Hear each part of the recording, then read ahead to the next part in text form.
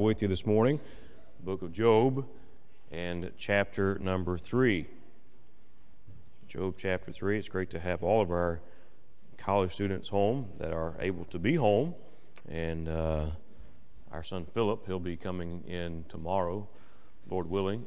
And so pray for those who are traveling this week and have a great time at home and a great conclusion to the semester. And of course, other schools as well will have spring breaks in the days to come, and we're getting to that time of year, getting closer to that time of year anyway, even if it doesn't yet feel like spring. Spring's on the way, amen, and take heart.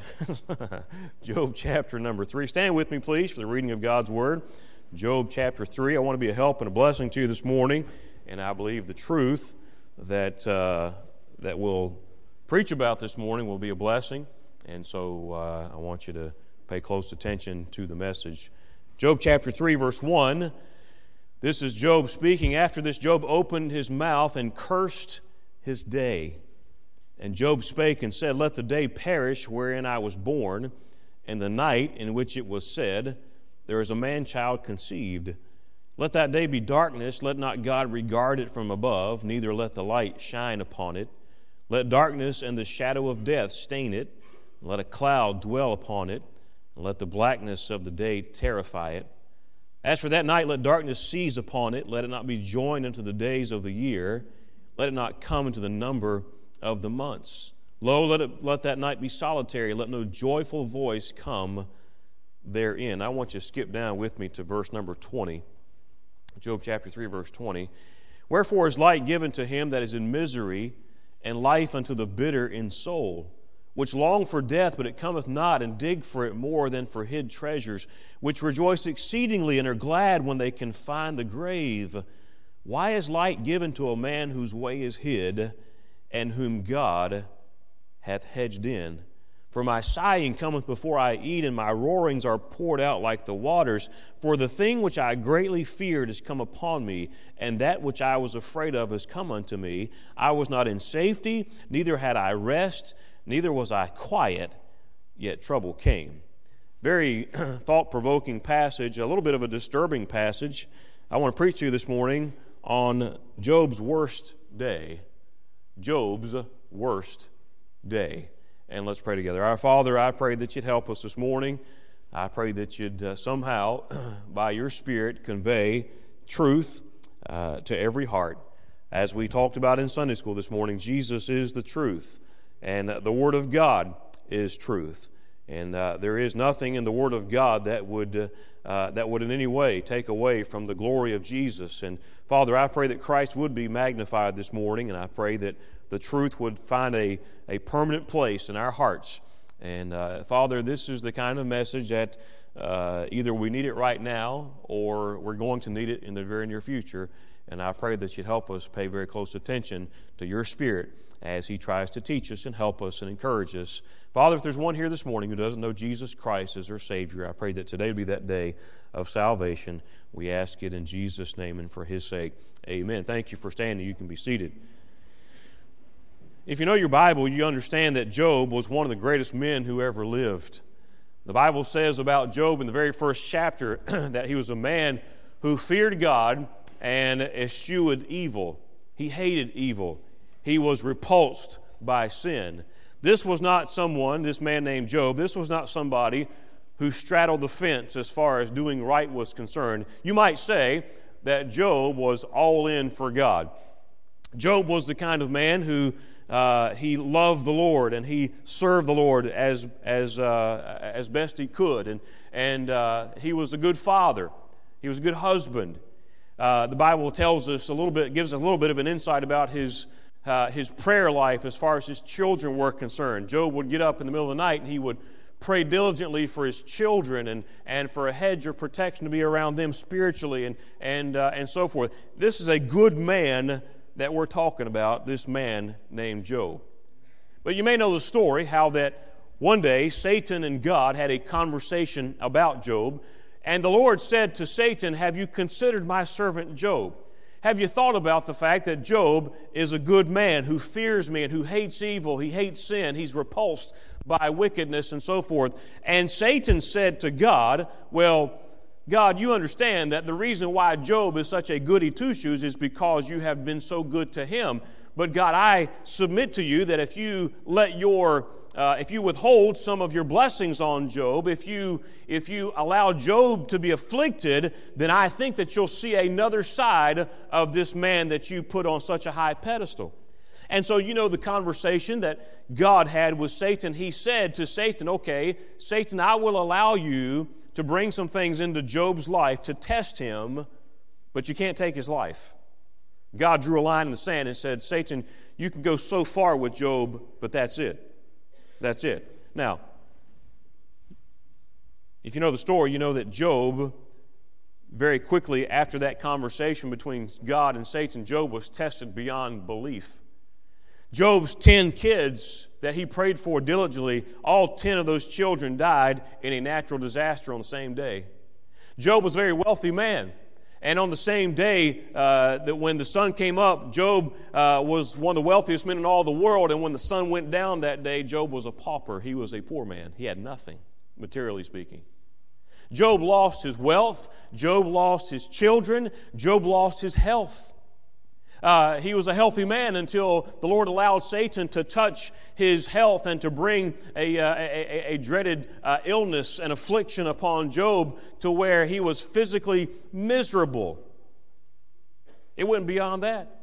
Job's wife came to Job, and in the middle of all of these horrible trials, and Mrs. Job came to her husband and said, honey, it's obvious that God has lifted his hand against you. Why don't you just curse God, let him kill you, and get the suffering over with? Why don't you? That's what she said. She said, just curse God and die. Get it over with. So we see that Job, and by the way, be careful about judging someone based on what you think may be God's punishment to them. Job did not attract affliction because he was a bad guy.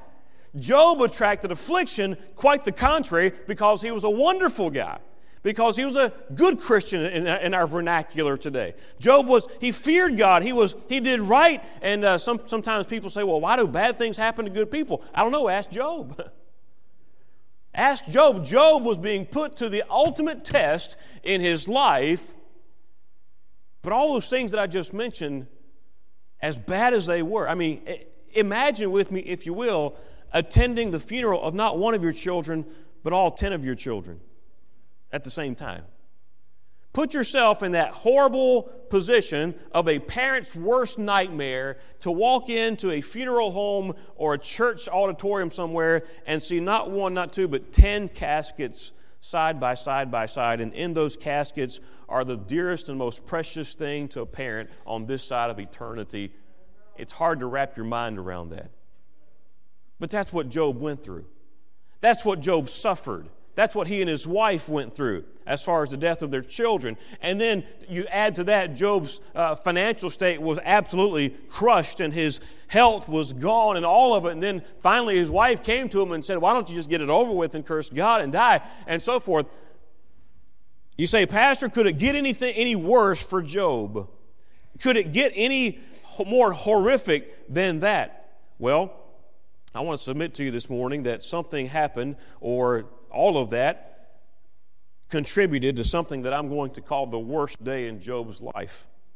The worst day in Job's life. He lost just about all that a man could lose short of losing his own life. And by the way, God did draw the line in the sand for Satan right there. And by the way, let me say this. God knows what your limitations are. God knows what your limitations are. The Bible says that there had no temptation taken you, but such as is common to man, but God is faithful. God is faithful. You say, well, Pastor, I'm going through something, and maybe what you're going through would pale in comparison to Job, and 99 times out of 100, it would pale in comparison to what Job went through. But nevertheless, what you're going through is as real to you this morning as what Job went through was real to him. May I encourage you a little bit here in the introduction by saying this: God knows what you can take.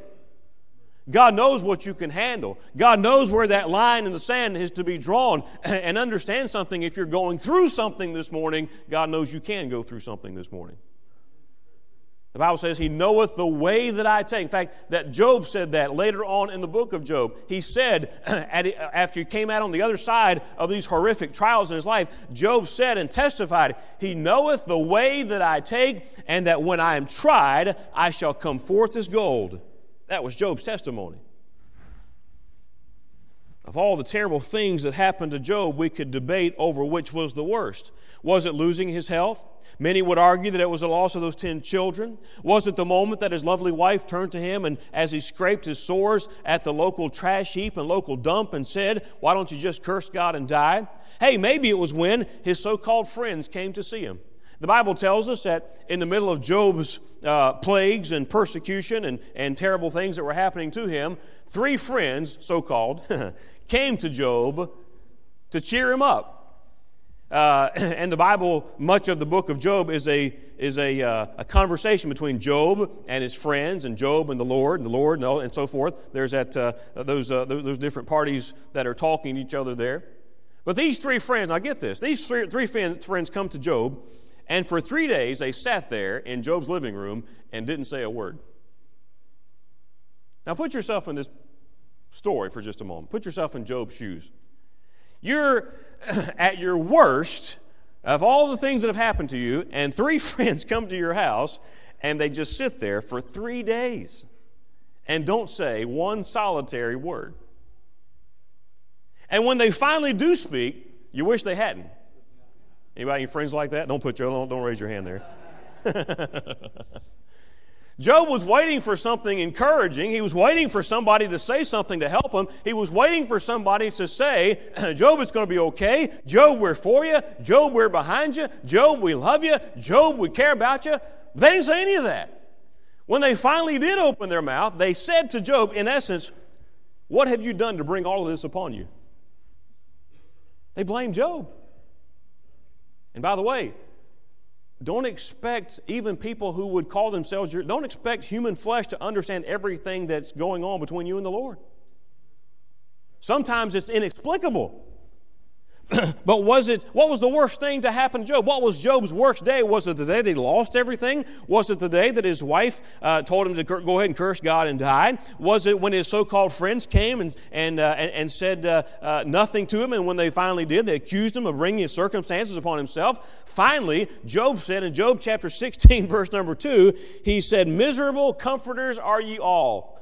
He had them pegged. He said, you guys are lousy excuses for comforters. This morning, I want to submit a thought to you. I cannot speak for Job, but certainly he endured some unbelievable trials. But one of the worst days in Job's life, if not the worst day in Job's life, had to be the day, don't miss this, when he looked for God in his situation and could not find Him. He looked for God in all of this. Now, mind you, we have the benefit of knowing the conversation that happened between Satan and God. We have the benefit of being able to read that in Job chapter 1, but Job didn't know that. He didn't have a clue what was going on. I'm sure in all of this, Job looked up to heaven and said to himself, where are you, God? How come you've left me by myself, God? Go back to our text, if you will, Job chapter 3, because there's some insight here based on that introduction I want you to see. Verse 1 says, after this opened Job's mouth and cursed his day. And you go on to read the subsequent verses, and basically Job is saying, it would have been better for me if I'd never been born. That's what he said. And then you go down to the end of the chapter, look at verse number 20. Wherefore is light given to him that is in misery, and life unto the bitter in soul, which long for death, but it cometh not, and dig for it more than for hid treasures. Job said, basically, I wish I could just die. That's a bad place to be. By the way, God is the author of life. Amen? God is the one who determines when life begins. And somehow man has gotten to the point where we think that we're in charge of all that. We need to stay out of God's business. God's the one who determines when life starts, and God ought to be the one who determines when it stops. And the Bible says it's appointed a man once to die, and after this the judgment. But here Job is saying in the story, he said, I wish I could just die. God, would you just take me away right now? Why did Job get that desperate? I'll tell you why. Because Job couldn't find God in all of this. He didn't see the sense in it. It didn't make sense to him. He could not find Job. The day when it seemed that God had hidden himself from Job's life. A young preacher went to the hospital to visit a faithful man who lay sick of a sudden and terminal disease. This man had served God all of his life. He was a deacon, a Sunday school teacher, and a God-fearing man who loved his church and his family. And this young preacher went in to see this saint, and the man said, Preacher, I've never doubted my salvation or the Bible, but it seems that right now I can't find God. Pastor, where is God? Where is God? Have you ever felt that way? Again, I'm not saying that anything that's happened to any of us individually or to all of us collectively could even compare to what Job went through, but have you ever come to a point in your life where it just seemed that God had hidden from you? It seemed that God was hiding His face from you. I remember, and I've told this story before, no doubt, but you'll bear with me. I was, as a kid, in a grocery store. My mom said, now, son, you stay right with me. You stay right here, and you stay with me. Well, it's amazing how there's a psychology of where they put certain items in a grocery store, and it's at eye level for kids. Amen? All the good stuff's at eye level about right here. You know why? So when you're 4 and 5 and 6 years old, you just walk down every aisle, and it's like heaven. I want this, and I want this, and I want this, and I want this, and I want this. And my mama, she would always say, she said, now, son, you stay right with me. And she tried to put the fear of God in me. She said, because somebody may take you away from me, and I'll never see you again. And that was frightening for about 30 seconds until I started seeing this and seeing this and seeing this and seeing this and seeing this. And my favorite cereal is right there. And all the things that I like was right there. And so my mom, she decided she was going to teach me a lesson one day because I would have a tendency to wander away. I'd wander off. And so she took the grocery cart and she went to the next aisle, maybe 2 aisles over, and she would time it to where when I realized that I was away from her and then I'd go try to find her, she would make sure that she was walking away from me where I couldn't see her until panic set in. But anyway, I remember one day I couldn't find her, and then it dawned on me. The preacher just the Sunday before had preached on the rapture, and I thought, "Oh no, I've been left behind, Brother Dave." I mean, I can only eat so many Lucky Charms before it's gonna dawn on me that, hey, I've been left behind, and the rapture's taking place, and my mama's gone. Somebody help me! And so finally, I went to the front, or one of the stock boys or whatever said, "Are you lost?" And I said, "I can't find my mom." And so they took me to the front. It was embarrassing. They got over the loudspeaker, and of course, we have a lost child at the front at aisle. Anyway. But she taught me a lesson that day. Just because I couldn't see her, she knew exactly where I was at. May I say this morning, you may not be able to find God in what you're going through, but God knows exactly where you are. He knows exactly where you are. Job, as bad as things got in his life during that whole episode, during that whole ordeal of losing his wealth and losing his health and losing his children, losing everything that a man could possibly lose on this side of eternity, and yet he said, God, where are you? God knew where he was at. God knew exactly where he was at. Have you ever felt like God was nowhere to be found? Job did. Isaiah did. Elijah did as he sat by the brook Cherith and discouraged and being threatened but with his own life. The psalmist, he knew what it was like to be to not know where God was, to realize that God seemed away far off. Psalm chapter 10 and verse number 1, the Bible says, Why standest thou afar off, O Lord? Why hidest thou thyself in times of trouble? Psalm 44:24, Wherefore hidest thou thy face and forgettest our affliction and our oppression? Psalm 88 verse 14, Lord, why castest thou off my soul? Why hidest thou thy face from me? I'm saying if you feel at times that God is 1,000,000 miles away from you, you're in good company. You're in good company. You're not the first to feel that way. And as I look through the Scriptures, I see at least 3 reasons why God sometimes hides from us. 3 reasons why sometimes God, He knows exactly where we are, but He withdraws Himself, or at least we feel that way. 3 reasons. Number 1, this is by introduction. Sometimes He does it to see if we'll do right anyway. I believe sometimes God withdraws the feeling of His presence. Now, Jesus promised in Matthew 28, He said, "Lo, I'm with you always, even unto the end of the world." But I'm talking about we can't perceive His presence sometimes. If I may use the word, we don't feel Him around all the time. But He said right there, He said, "Lo, I'm with you always," but sometimes I believe that God's presence or the feeling of God's presence is withdrawn from us simply to see if we'll do right anyway. Do we do right because we feel His presence, or do we do right because it's right to do? Are we taking a stand for righteousness because there's some kind of a benefit to us, because we're recognized, or because we feel good about it, or because whatever the case may be? But maybe sometimes God withdraws His presence just to see if we'll do right anyway. I see another reason. Sometimes God may withdraw His presence to remind us of how much we need Him. Just to remind us of how much we need Him. Maybe God says, "Okay, I'll give you a little bit of a leash to let you kind of wander out on your own a little bit. Now, I'll be right here, and I can see you, though you cannot see me." But maybe He does it sometimes just to bring us back to a place of dependency. Just to realize, you know what, God, I do need you. And then maybe it's because of our own sin. Maybe our sin has driven a wedge between us and the feeling of His presence. Maybe, and by the way, I've said it many times from this pulpit, but you're as close to God as you choose to be. Now, He'll never withdraw His presence from you. He promised that He'd be with us always. But the Bible does say, draw nigh to God, and He'll draw nigh to you. Hey, if you have wandered away from God, I got good news for you. God never left. The same yesterday, today, and forever. He said, "I am the Lord, I change not." You'll find Jesus exactly where you left Him if you feel distant from Him this morning. What to do when you can't find God? Again, we're talking about Job's worst day.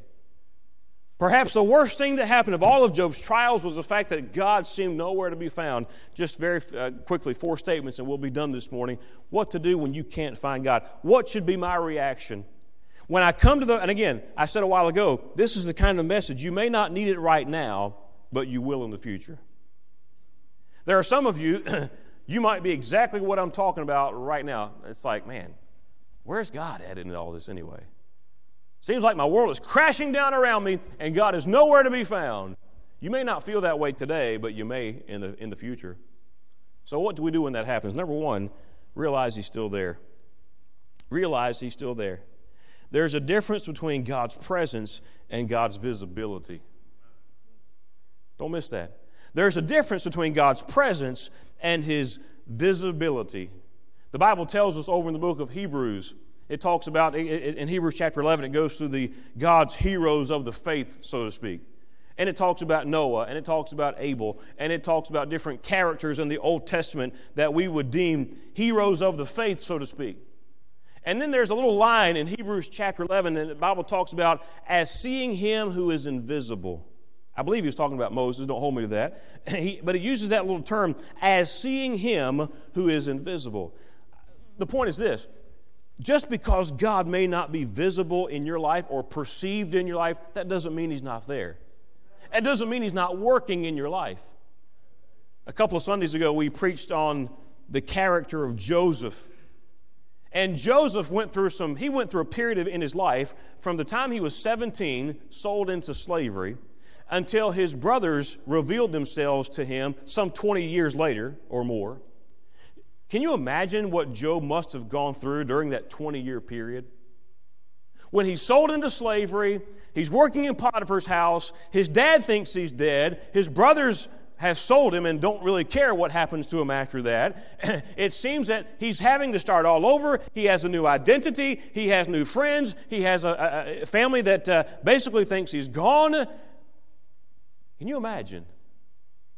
But he went through that for 20 years. But you understand something. As you read through the narrative of the life of Joseph, you understand that God was working all along. Just because God was not visible to Joseph, just because the events of Joseph's life didn't make sense to him, that doesn't mean God had forsaken him. And if you're here this morning and you're going through it and it just seems like there's one thing after another, and you say, preacher, I don't understand. God's not visible. Well, don't think for a moment that God's not at work, because He is. He's at work.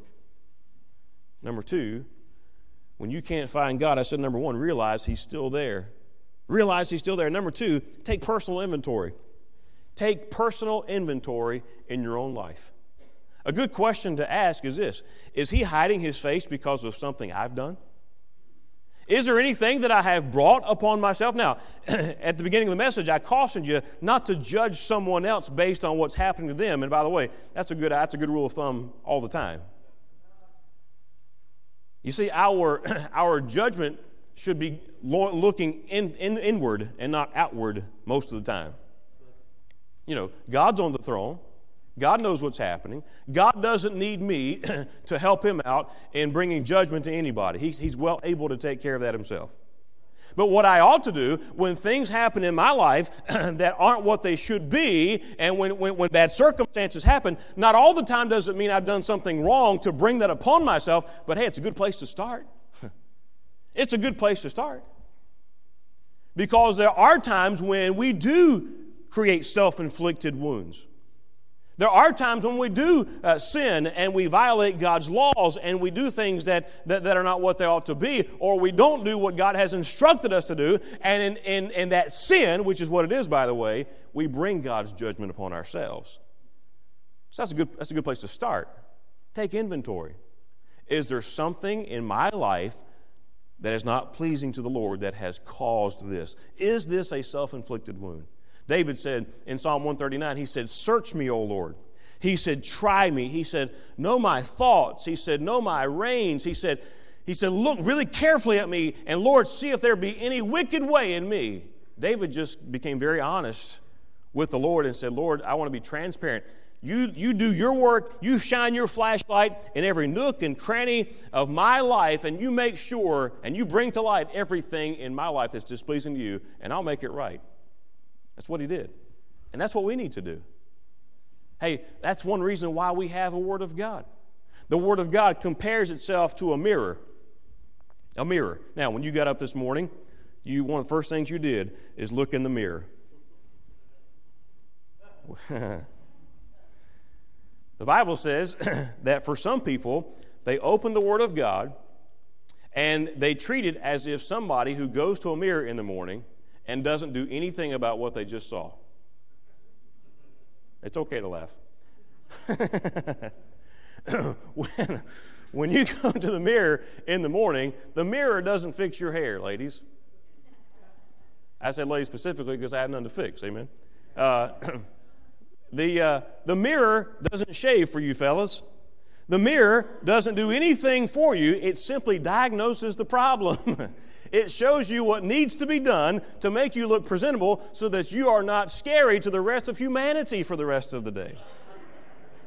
Amen? That's the purpose of the mirror. Well, the Bible compares itself to a mirror. You come to church and you hear a Sunday school lesson and you hear preaching, or you open the Bible on your own and you read it for yourself. And as we talked about in Sunday school this morning, Jesus said, I am the truth. You know, sometimes the truth hurts. The truth's difficult. The truth can be painful. But hey, it's still the truth. And if we're not careful, we will ignore things that may be a telltale sign in our lives that we have some self-inflicted wounds that we've caused in our own lives. And maybe it's time we ought to just take personal inventory, look at the mirror of God's Word and says, yep, we need to fix that, and we need to fix that, and we need to brush that, and we need to comb that, and we need to shave that, and we need to improve that. That's what it's there for.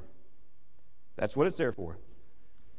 What to do when you can't find God? Number 1, realize He's still there. Number 2, take personal inventory. Number 3, take a step in His direction. Take one step in God's direction. When you can't sense God's presence, the Bible says this, draw nigh to God, and He will draw nigh to you. Draw nigh to God. It doesn't say run away from God. Look, what's really disturbing is when I see people who are going through a really hard time and they drop out of church because they're having a hard time. That makes no sense. That makes no sense.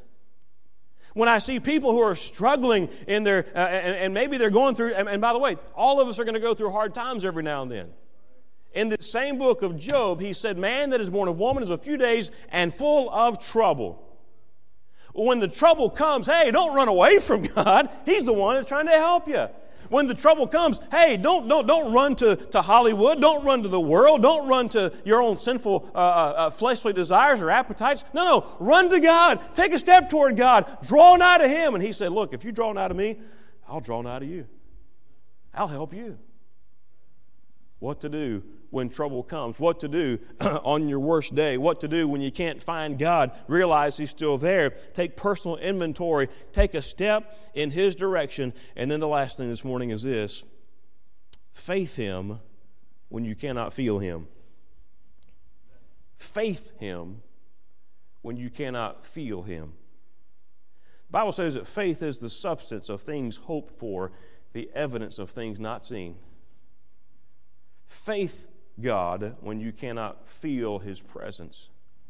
You say, preacher, what are you talking about? Job chapter 13 and verse number 15, Job said, though He slay me, yet will I trust in Him, but I will maintain mine own ways before Him. Now, wait a minute. This is Job. This is 13 chapters into Job. All the really bad stuff happened to him in Job's 1 and 2, Job chapters 1 and 2. And in chapter 13, he said, you know what? I'm not sure why all this is happening. And even though I can't see God, here's what he said: though He slay me, yet will I trust in Him. That's a mouthful. God, you may kill me if you want to, but you're a good God, and you're not on trial with me, and you're not gonna turn me against you, God. I'm still going to believe in you. I'm still going to trust in you. I'm still going to have faith in you. I'm still going to believe that you have my best interest at heart. Even if I can't see the light of day, even if I'm part of the time wishing I was dead myself, God, I trust you. Faith Him when you cannot feel Him. Look, God deserves to be trusted. God deserves to be trusted. You can take Him at His word. He's never failed anyone, and He's not going to start with you. Okay? He's never, the Bible says that He never slumbers nor sleeps. You know, we're kind of groggy this morning because we missed an hour of sleep last night. The Bible says in the 121st Psalm, He that keepeth Israel neither slumbers nor sleeps. He doesn't need to. He's never taken a nap. He's never taken a day off. He knows exactly where you are. He knows exactly what you're going through. He knows exactly what your circumstances are, and He has not checked out of your life, even though it may feel or appear to you to be that way, but He said, just trust me. Just trust me. God has merited our trust. Faith Him when you can't feel Him. You say, preacher, I just don't feel His presence like I used to. Your feeling has nothing to do with His presence. He said, I'll never leave you. I'll never forsake you. You can trust what He said. By the way, trust what He said, not how you feel. Here's what He said. You know, we put far too much stock, far too much emphasis on how we feel instead of faith in what God says. What God said trumps how I feel 100% of the time. So, when I have a doubt as to what's going on in my life, where do you turn, preacher? This book right here. Where do you turn? The God of this book. Where do you go? The comfort of His Spirit. The sufficiency that says to myself, you know what? I may not understand it. I may not grasp it. But God's in control. God's in control. The worst day for Job, was it when his children were all killed? I'm sure that was horrible. Was it the health being taken away from him? Was it his finances being wrecked and ruined? I'm sure all those things were cataclysmic. But when in the middle of all that, when Job looked and couldn't find God, he said, God, where are you? God, what's going on? If you go and you read the end of the story of Job, you find that God turned his captivity. God gave Job twice as much as everything he ever had. I think it started when Job figured out, even though I can't see Him, I can't sense Him, I can't feel Him, I still believe Him. I still trust Him. By the way, You're going to trust somebody. You're going to trust somebody. The Bible says, in all thy ways acknowledge him, and he shall direct thy paths. The verse before that says, trust in the Lord with all thine heart, and lean not into thine own understanding. In some cases, we would rather trust ourselves and our way of thinking and our feelings and our sufficiency rather than trust the creator of the universe. What a foolish choice. What a foolish choice. Job said, I wish I was dead. I can't see God. God, where you at? God says, don't worry, Job. I'm right here. Faith me when you can't feel me. Our heads are bowed, our eyes are closed. Every head bowed, every eye is closed.